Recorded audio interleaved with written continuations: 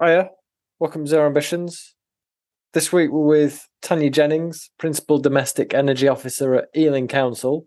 It's quite a long and rambling one, so we've had to break it into two. I think it wound up being an hour and a half. We don't want to overface anyone. So, I'll just crack on.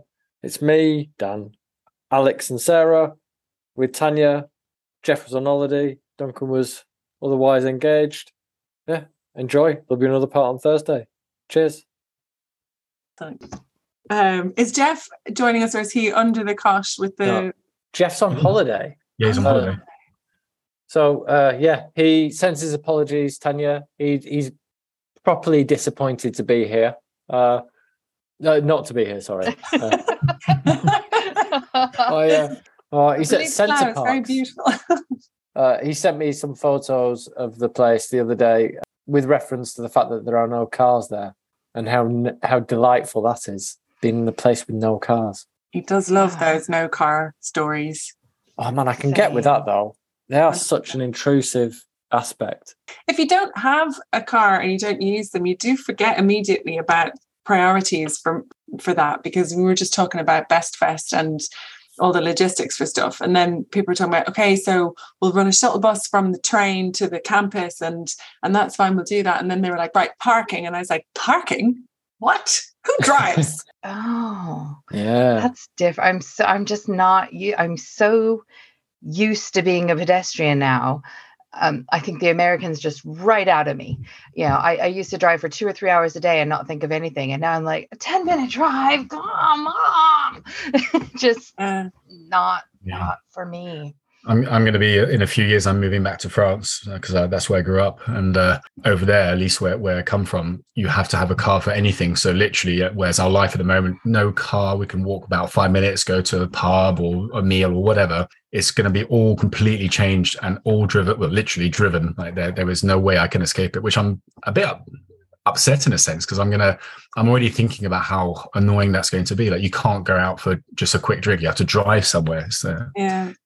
We have potentially got the widest selection of topics that we could possibly talk about, given, Tania, your experience in things. So we kind of thought it would be interesting to talk about, obviously, the Energiesprong thing, but we could also talk about the incompatibility of regulation funders and other government-led bodies. And there's lots we can talk about. I will go where you lead me.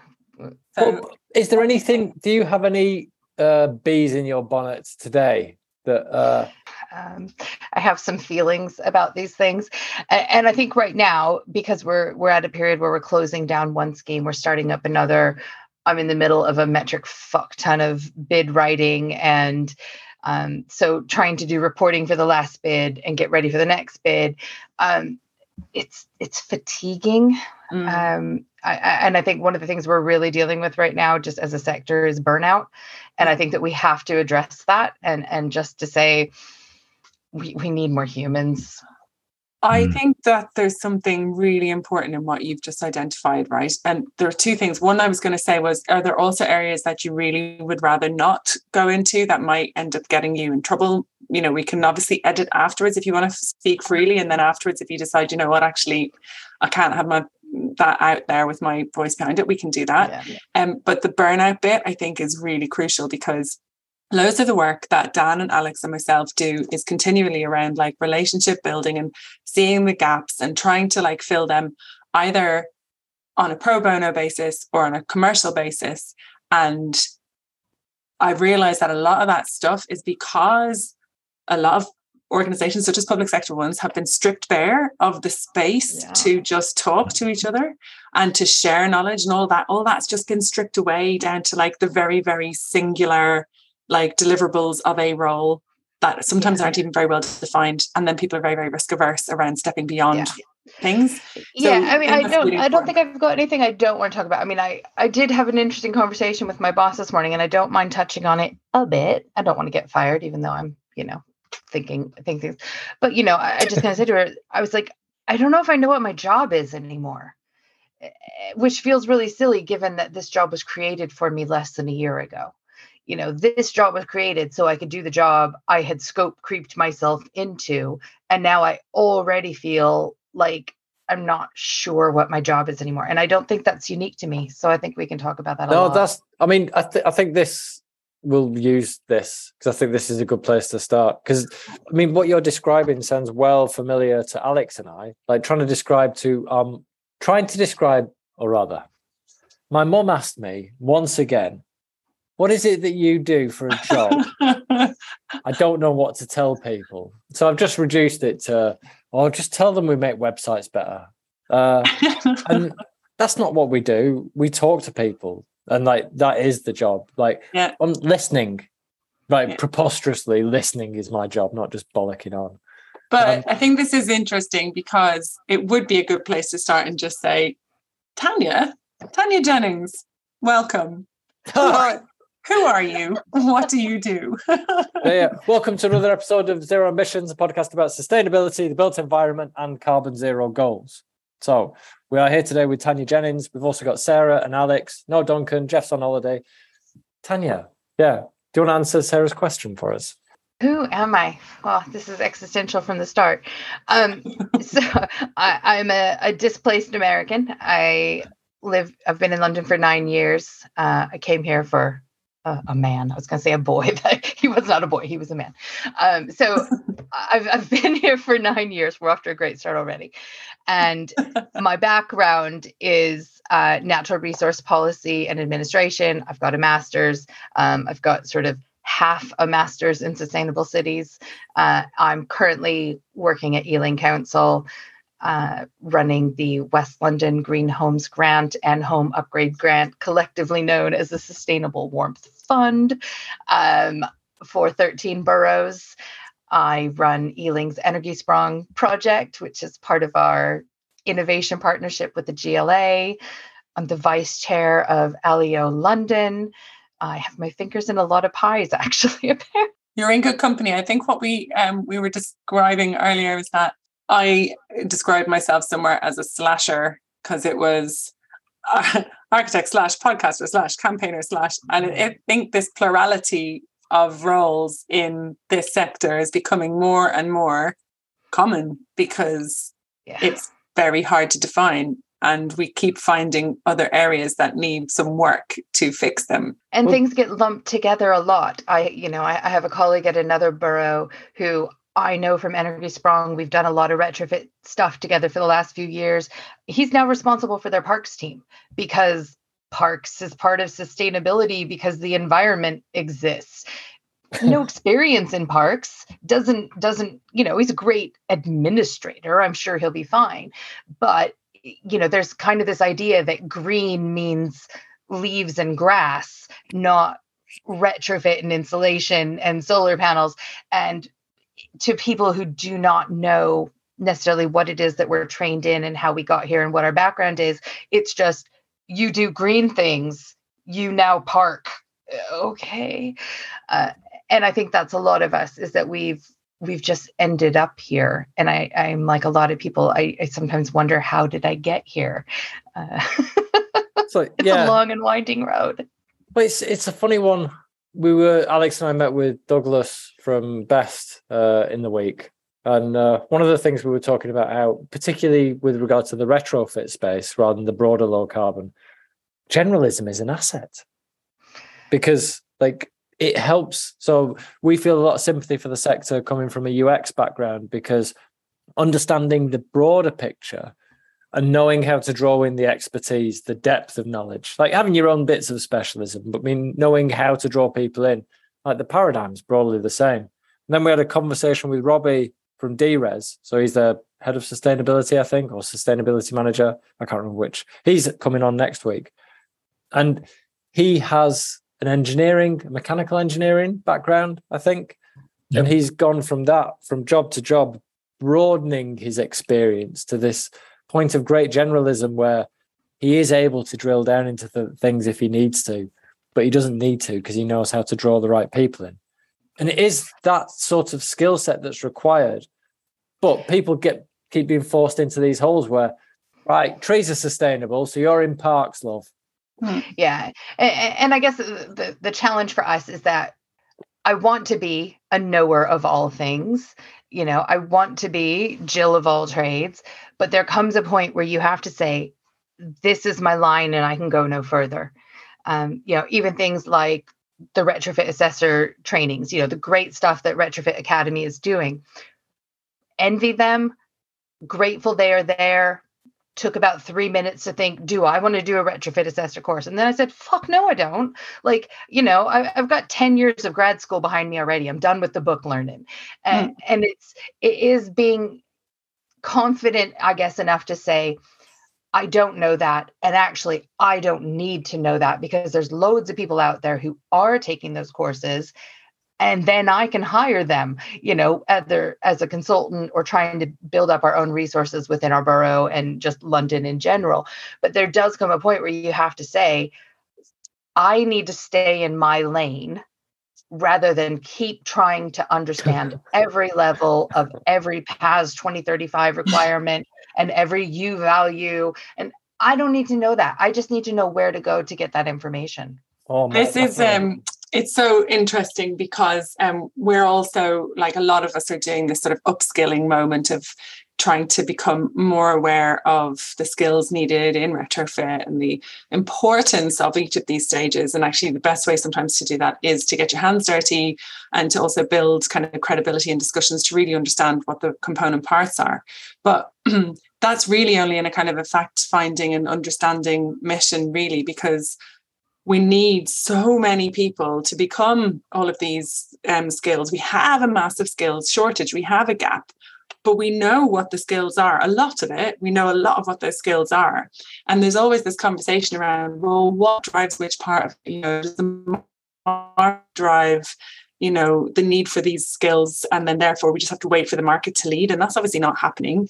And then is it like the government needs to come in and do their bit? Well, they're obviously not going to do anything about it. I mean, if you've been watching the news at all, you'll know that we're totally on our own here without any kind of driving from central government. Even Ofgem are wading in now saying, okay, like, we need to tell people some basic bits about like how to be mindful of their energy consumption. So what are you seeing from your side as somebody trying to procure these services? What are you seeing as blocks to pulling through more people in these roles? I think the fatigue is real. The struggle is real. So many of us have huge programs. I'm running 45 million pounds worth of grants right now. I'm getting ready to put in 2 more obscenely large grants. And, my boss this morning was sort of asking me, why? Like, what's the benefit to us? You're already telling me you're too exhausted and that the reason we're bidding for these things is because there's no one out there to do it. But if there's no one out there to do it, why are we bidding? And are we just becoming part of the problem? Because we're all chasing the same resources. And, it's the need for more people to come into the sector, but also for us to be honest and open enough to say, we really need you, and it's going to suck. Like, it's going to be hard work. You are going to spend a lot of days wanting to throw your computer against a wall, and you're going to spend a lot of days just saying, why am I doing this to myself? Like, I am burning the candle at both ends.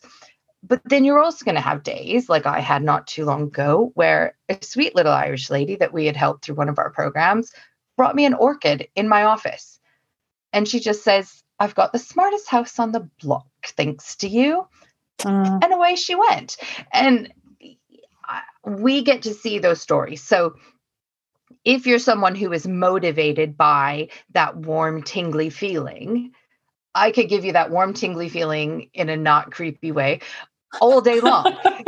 Just we do have these good news stories that just keep coming. I was speaking a little bit with Jeff about this a while ago, that we had a family. They were literally living in the top half of their house. They had started a renovation in the bottom. They'd torn up the floors, literally dirt and wood exposed, and she lost her job. And so they just moved into the top floor of their flat or their house, and no running water, no kitchen, everything stripped, no floor. The only water was coming from a neighbor's pipe. hose through the window, boiling it on a hot plate. For 5 years, they've been living like this. They heard about Green Homes Grant. They felt open enough to finally come and ask for some help. We gave them underfloor insulation. They didn't have a floor. We had to give them a floor too, but we gave them that. We worked with Groundwork to get them some white goods. We gave them a working kitchen, functioning electrics. And for the first time in 5 years, this household could actually use all of their house. Right. And this is what this is about. And this is the bit that sometimes is lacking. This is about people having appropriate and acceptable housing as the very minimum, and a place that is comfortable and safe. But that it is about that. Like this is, you only have to follow the work of Kwejo Twanaboa, who we talk about quite a lot on this podcast, who is exposing the conditions that so many people are living in, and so many more are going to be in similar situations, really bad at we know these stats. We have the worst performing housing stock in Europe and beyond, whatever that is, and it's old and it's leaky, and we just sometimes feel like that we don't know what we're doing with it. And yet there's this huge goodwill across the sector, whether you are involved in user experience, whether you are in a local authority as yourself, whether you are in a campaign space. All of us are really desperately trying to work together to champion the good work of contractors who are out there doing good things, of other organizations, of grassroots, of whatever. And it feels sluggish and it feels hard because we're actually we're at loggerheads with what feels like what's coming from central government. Like, where's the support? Throw the lifelines to people, because there's so much good work out there, and it just feels so perverse, frankly, that we're in this situation. And lonely. And it's hard, I mean, we'll talk about this a bit later, but I've just come back from a trip to the Netherlands to see Energiesprong houses there. We went on a group of about 20 people, and these are 20 people I know really well, solution providers and other local authorities, and some people from GLA and Octopus Energy, and lots of people who are all interested in this model, and we're coming together. And the one thing that we all just kept coming back to, it's just so lonely. Even when you're in a group of people, you feel like we're all doing the same things in different areas, but it's usually kind of one, maybe charismatic leader is the way to put it. It's one charismatic leader leading all of these things, or it's just one faithful drudge who just keeps things plugging away, keeping the wheels turning. And that need to bring more people in, to have more support at all levels. And I think this is a piece that I really want to get across. Yes, I have a background in grad school. I did economics out of spite. I just needed to prove to myself I could do it. So I got an economics degree, as you do. We need people with higher education, but we also need charity muggers. We just need people who are not afraid to knock on the door, talk to people about energy efficiency and getting off gas and, all these different things that we really need. And then we need everything in between. We need an army of super secretaries to do the fracking invoices for me, so I don't spend half of my day approving invoices and raising POs. And, there's this real culture right now, maybe because of austerity, maybe just because people don't value the super secretary. Having been one, I value them. That was a former life. I mean, I appreciate the need for just admin and that support, and trying to bring in people who have climate anxiety and just the people who give a damn, and it's hard for me. I've just had a birthday. I'm 50's getting close in the window, and I don't want to just be like a Chino full of rats, as Jeff would call it, kind of showing up at the high school. Hey, fellow kids, come with me. I don't know if I know how to talk to young people in a way that they understand, to take that climate anxiety and make a career out of it, because there's so many different pieces here that we need. But without, and I'm saying young people, it doesn't have to be young people. I don't care if you're 60, 70, if you still want to work and you have the desire to come in and make a change, we need that as much. So I think that there's a huge avenue for bringing new people into the sector who have a variety of different skills, but trying to identify what those skills are and how you get here. That's its own piece of work. Yeah. I think this is just a point to like reflect on. I don't know if you were aware of the Retrofit Reimagined Festival that happened during the summer. That was hosted by Civic Square. Big shout out to the work that Civic Square do, and Dark Matter Labs, and all of which were born out of Architecture 00. But one of the quotes that people will be familiar with, doing the rounds in this space, is that it's the role of the artist to make the revolution irresistible, or something like along those lines. And it's exactly what you're saying. It's like, it's no good to just go, oh yeah, come on, will you come over here and become like an external wall installer? It's a great job. Or, come in here and administer this great big, bid. It's almost like, it's got to be like reimagined as like non-individual technocratic responses to a building physics problem. Much broader than that. It's potentially got the ability to be much more exciting than that. And that's really, really difficult because it's very hard. And I know there are people working, trying to engage with, say, people who do hold the purse strings. So engaging with funders to say, look, you need to stop adding so many criteria to the pockets of money that are there, and give it to the people who are trying to do the good work. Give it to the people who are trying to administer these groups. That's hard. Any volunteer group who establishes themselves will realize about 12 months in that they desperately, desperately need somebody to run the admin bit. Even us on the podcast, we're struggling, just to get that admin bit, because it's so key. It keeps everything floating. But we have to make that, enticing as a role. It's got to be valued. And we're always talking about this cost value argument all the time. We've got to elevate it. It's got to be a bigger part of our lives. And that's quite a difficult place to go. But it's it's boring, isn't it? Well, it's boring if you don't reimagine it. It is a bit dull. Like, the stuff that we talk about is dull. But if you start to talk about what people's future could look like, and how you reimagine a role within external wall installation as some kind of climate hero, like if you really expand, it's the reframing. But you can't make admin sexy. No, but you can value it more. But you can value it. Yeah. No, that's a different thing. Like the reimagined bit. Like, the problem we've got here, and again, this is a conversation we've had quite a few times recently, is that there's no status in any of this stuff. And you can only acquire status in this country in particular through money.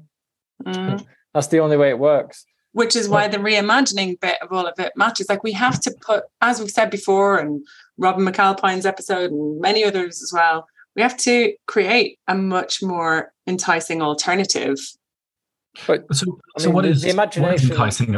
I think it'd be really interesting to actually have some ideas, like throw some ideas out. I mean, what would be enticing? What should we be saying to people? Because it's, in a sense, it's quite easy to say, well, it's not enticing enough. And again, I think, Sarah, you've been doing a lot of work in this, obviously, with everything that you're working on. But what should we be talking about? Because, like, for example, when we're saying this, I'm thinking, well, why is the lawyer for sort of becoming a lawyer? Why is that so enticing? And I think, Dan, you probably hit it on the head there. It's the money, but there's something glamorous about it. So what are the glamorous bits of this industry that we should be talking about and pushing forward? More secretaries that dress like Joan from Mad Men. Okay. Maybe. I'm just throwing that out there. I think it's as Sarah said, the value matters. In another life, on another continent, I was a secretary, and I don't mind calling myself that. I wasn't an administrative assistant. I was a secretary. I was like picking up people's dry cleaning, but I was absolutely valued. And I knew that my boss couldn't survive without me, and there's kind of the longstanding joke among secretaries that, my boss makes 5 times what I can't rotate a fucking PDF. Like, come on, And I think that right now we've almost gone too far the other way. All of us can rotate a PDF. We don't need a secretary for that piece of it. We don't need admin support for that. We need admin support because the reporting requirements are so intense that asking one person to be the person looking at the spreadsheet, doing the math, raising the invoices, raising the POs, and planning a strategic program of how you reach out to suppliers and engage with supply chains and meet PAS 2035 requirements and get your contractors in the same place and put a referral program together that reaches the people that you really need to, and a comms plan that lets everybody know what you're doing, the good and the bad, and the end of stage reporting. For 1 or 2 people, even if we're paying consultants to help with the contract management, it's just bloody exhausting. I would like to envision a world where my husband isn't knocking on the door of my office at 7 saying, could you come down and human with me? We need to find ways to show everybody, from the grad student who's helping us to the admin, to the contract managers and the consultants, to say, we can't run these programs without you. And it's the same thing that we're having with the supply chain. We can't do this without you. And I value you. I know you're working to the bone because I'm working to the bone. And then hopefully we can get more people in once we can show what we can do together.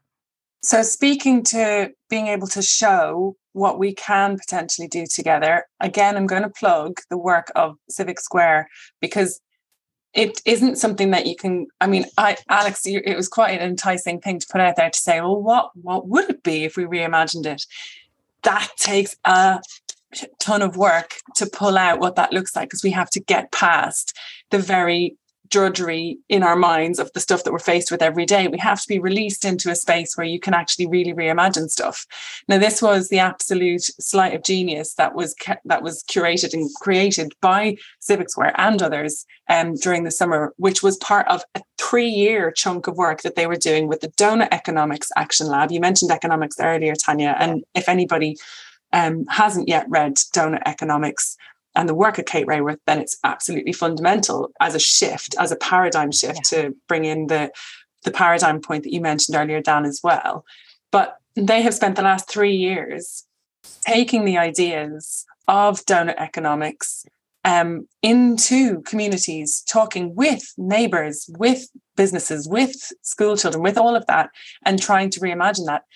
Later this month, I think between Thursday the 27th and Saturday the 29th of October, they're doing something, I think it's called their donut celebration. Hang on, it's called a neighborhood donut celebration and portrait launch. And what that is that's them reflecting back all this work where they looked at how are we operating within current structures and how could that be different? What would be involved in that? How do we reimagine that? So everybody now has the opportunity to go and see what they've managed to achieve out of this work and to take inspiration from that.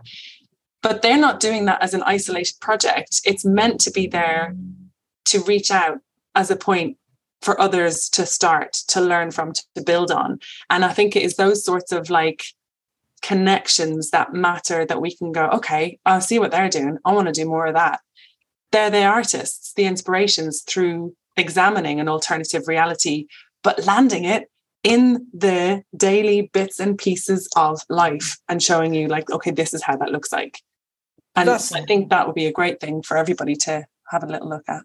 Without diminishing any of the effort, we've engaged in those projects, Alex and I, in different spheres, and it's all really good, but that all exists in quite an esoteric area, whereas the challenge that is being described by Tania is quite a practical, this bureaucracy is endless. The admin never stops. It's labyrinthine and it makes no sense. It is actively prohibitive to even getting the job done, never mind doing a good job. Because we've been in conversation with you about your work in Ealing and across all the different boroughs, and you've got the demand, but the supply side you are encountering with regard to funding the supply side, or even getting enough people interested, it's so difficult because getting onto the framework is really difficult. But before we go 2 feet into that, and I want to come back to that because I think I want to hear more about Tania's experience of that drudgery, so that we can be talking to people who might be listening to this, who might be able to engage and help. It is in some senses an esoteric exercise, but it's also 100% necessary. Because if we're over here on the one side, we have the practical, sticky, awful problems. If we just look immediately around the edges of those and go, how can I make this slightly less sticky? How can I just release this little gap here? Mm-hmm. Then you'll fix that little bit. And then very quickly around that, more crap will follow. And it will just be like, oh, I'll fix that little bit with another bit of policy. And I'll do that with another little bit of policy, or I'll do that with a bit more money. And it's all sort of just fiddling around the edges of polishing a dog turd, frankly, which is why you have to go full scale over here into the more esoteric reimagining bit. But you don't just leave it there. You apply it in, okay, well, what does that look like? What does that look like in our neighborhood? What does that look like in our local businesses? What does that look like, and to try and get some of those ideas to come through to help guide a new way of looking at these things. And the more people who are involved in pull it down from the esoteric into the practical, dirty, everyday bit, it should allow for a more radical transformation. Because Tania, frankly, I don't think you really want a little bit more policy or a little bit more funding around the same. No one's suggesting. Yeah, but I want to plug the 2040 movie if people haven't watched that. Damon Gummo's brilliant 2040 movie, and Kate actually features quite a lot in that. There's a whole piece on donut economics, and really the whole premise of his film is we've had option paralysis for so long. You've probably heard me say this phrase before, but I am over hunting unicorns. Like unicorns do not exist. We don't need to wait for them. Even if they do, we've got rhinoceri, yes, they're gray. They're not so pretty, but they're real world unicorns.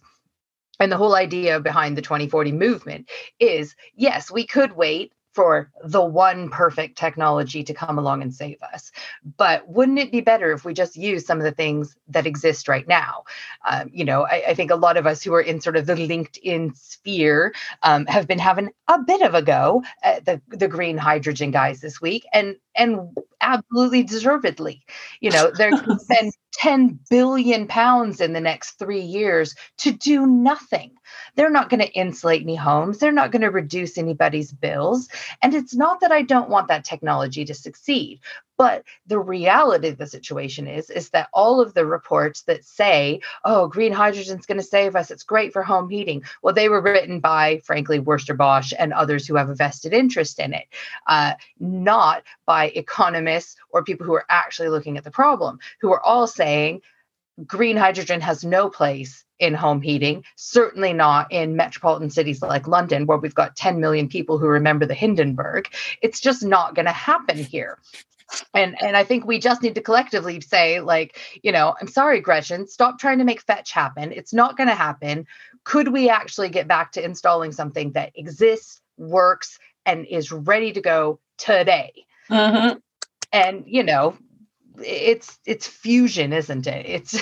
It's been 10 years away for 50 years. At some point, you just have to say, actually, fission's all right.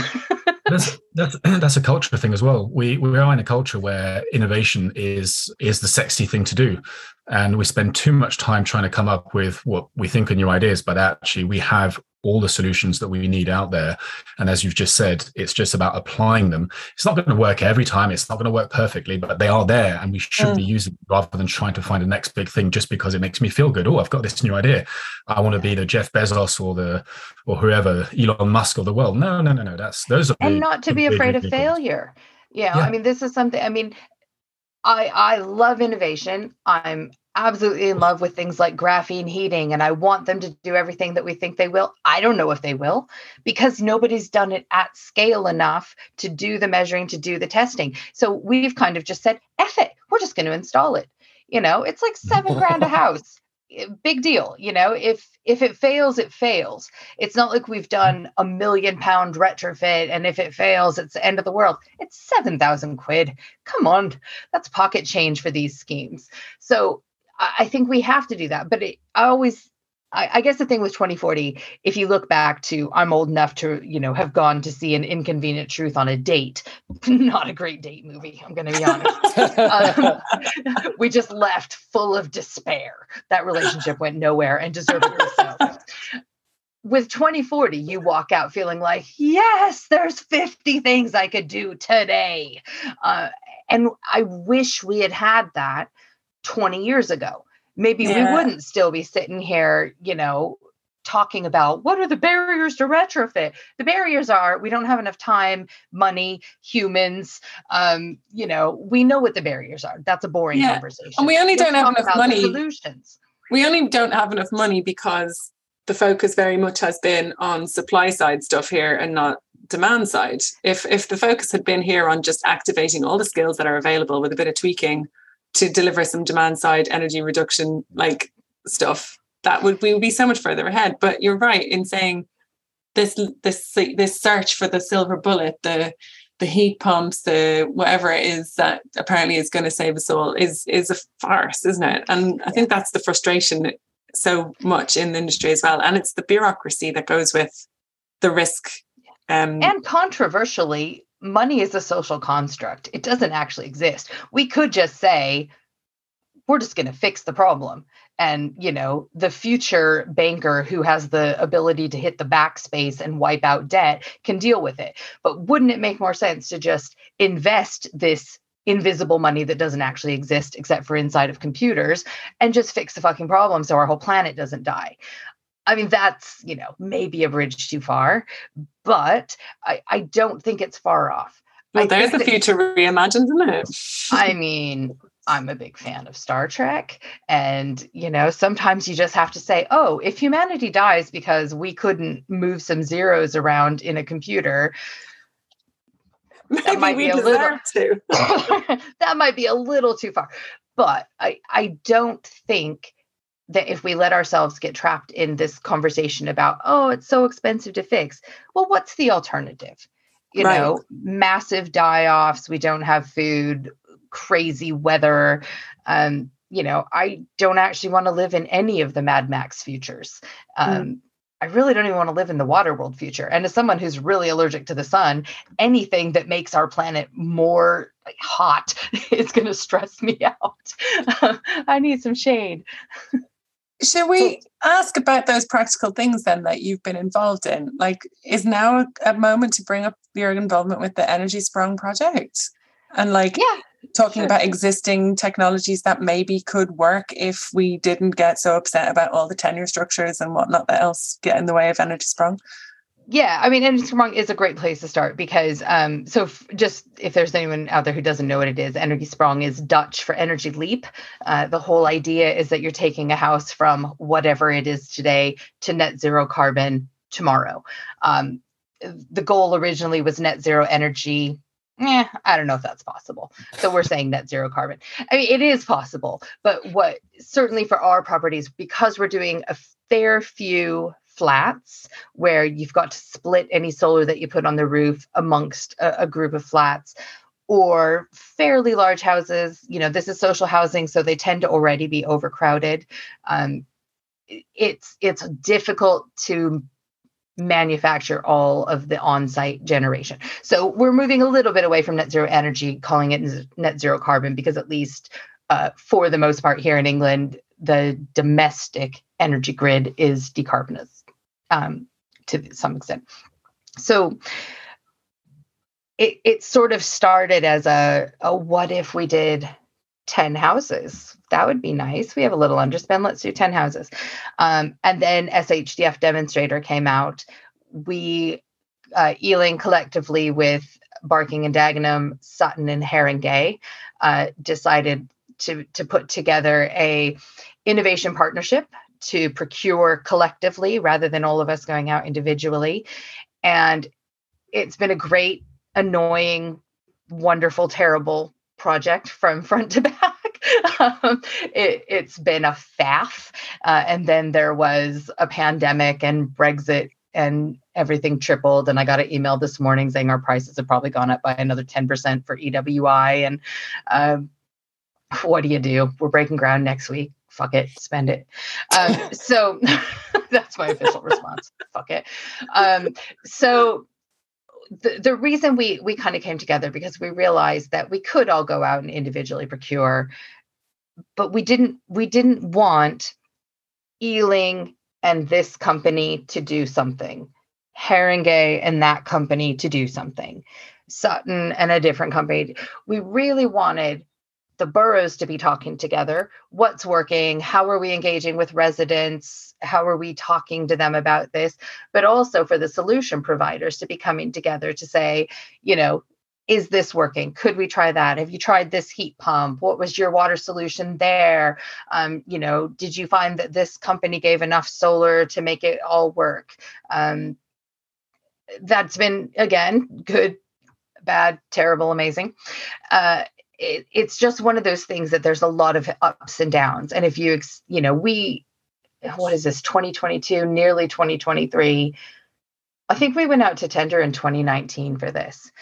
And in 2019, we were such sweet summer children. We had no idea what was coming. It was just a different world. We were living in a fantasy fairyland where the whole project would take 10 days on site, and we'd have off-site manufacturing like they do in the Netherlands. And it would just be so amazing. And not so much. Jesus. What sweet summer children. But we're almost there. We literally have, it's retrofit. So there's not shovels in the ground, but whatever the shovels in the ground equivalent is for retrofit, that's happening for us next week. Talk a little bit more about the difference between those rosy ideas of on-site for 10 days and off-site manufacturing and into a little bit more of the reality, because there's obviously mechanisms that weren't existent to allow those things to happen here. No, and we thought that if we could come together and do 100 houses between us, that would be enough to drive the supply chain to innovate. And there's a lot of people innovating, and I don't at all want to diminish what has happened in the supply chain, but I've also just spent 3 days in Rotterdam and come back, and I'm just like, shit, we're 8 years behind them in some things. I saw the world's largest cricket machine. They just put a prefab wall, and this machine rolls over it, cuts out a window, spits it out the other side.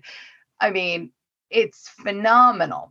But, it's a lot of R&D and investment, and they're on version 3.0, and they've done 10,000 houses. We've done 67 in the UK, and there's 67 great houses. But I've just been to Arnhem, where they've done entire neighborhoods, and they can do them in 4 days, and they've done them in 1 day just to show it can be done. Wow. You go to, there's a great video on YouTube. If you just Google Energiesprong, excellent video on YouTube where they've time lapsed 1 day. The car drives off in the morning, they go to work, and they come back to a net zero energy house. Phenomenal. That's incredible. We're not there yet. But I think there were a lot of things that happened. Obviously COVID was the biggie. It delayed every aspect of procurement. It made resident engagement almost impossible. We sent out some letters. We couldn't do in-person events. So we're still, like I say, we're about to begin. I think I've only got 33 of my 44 houses actually signed up. I have to find a whole nother pile of houses. Because amazingly, people will turn down this kind of work for reasons. Apparently, they really like their gas cookers. I don't get it, but okay. But even back then in 2019, we thought it would cost $85,000 per home. We thought we'd do X amount at that number. Our phase 2, we could get it down to 75, and 3 years time, we'd have the whole thing down to 55,000, and that's enough. Anybody could afford it, and we could offer it to leaseholders and freeholders, and it would just be so great.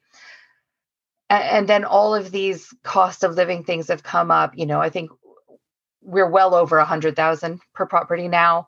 I know of another borough who came in a bit later. They've agreed to something like 125,000. Better than a new build, better than knocking it down. Mm. But it's a massive commitment. And you and I don't know, maybe you're doing all right. I couldn't go out and afford to do that on my own. Sorry for the abrupt end. It were a bit impossible any other way. Last thing, if you can review, like, subscribe, share, all the usual things, it'd be much appreciated. Join ACAN, join the ACB, subscribe Passive House Plus or advertise in it if you've got a business. And if you need any help with other stuff, give me and Alex a shout. everythinguserexperience.com. Part 2, incoming Thursday. Cheers. Bye.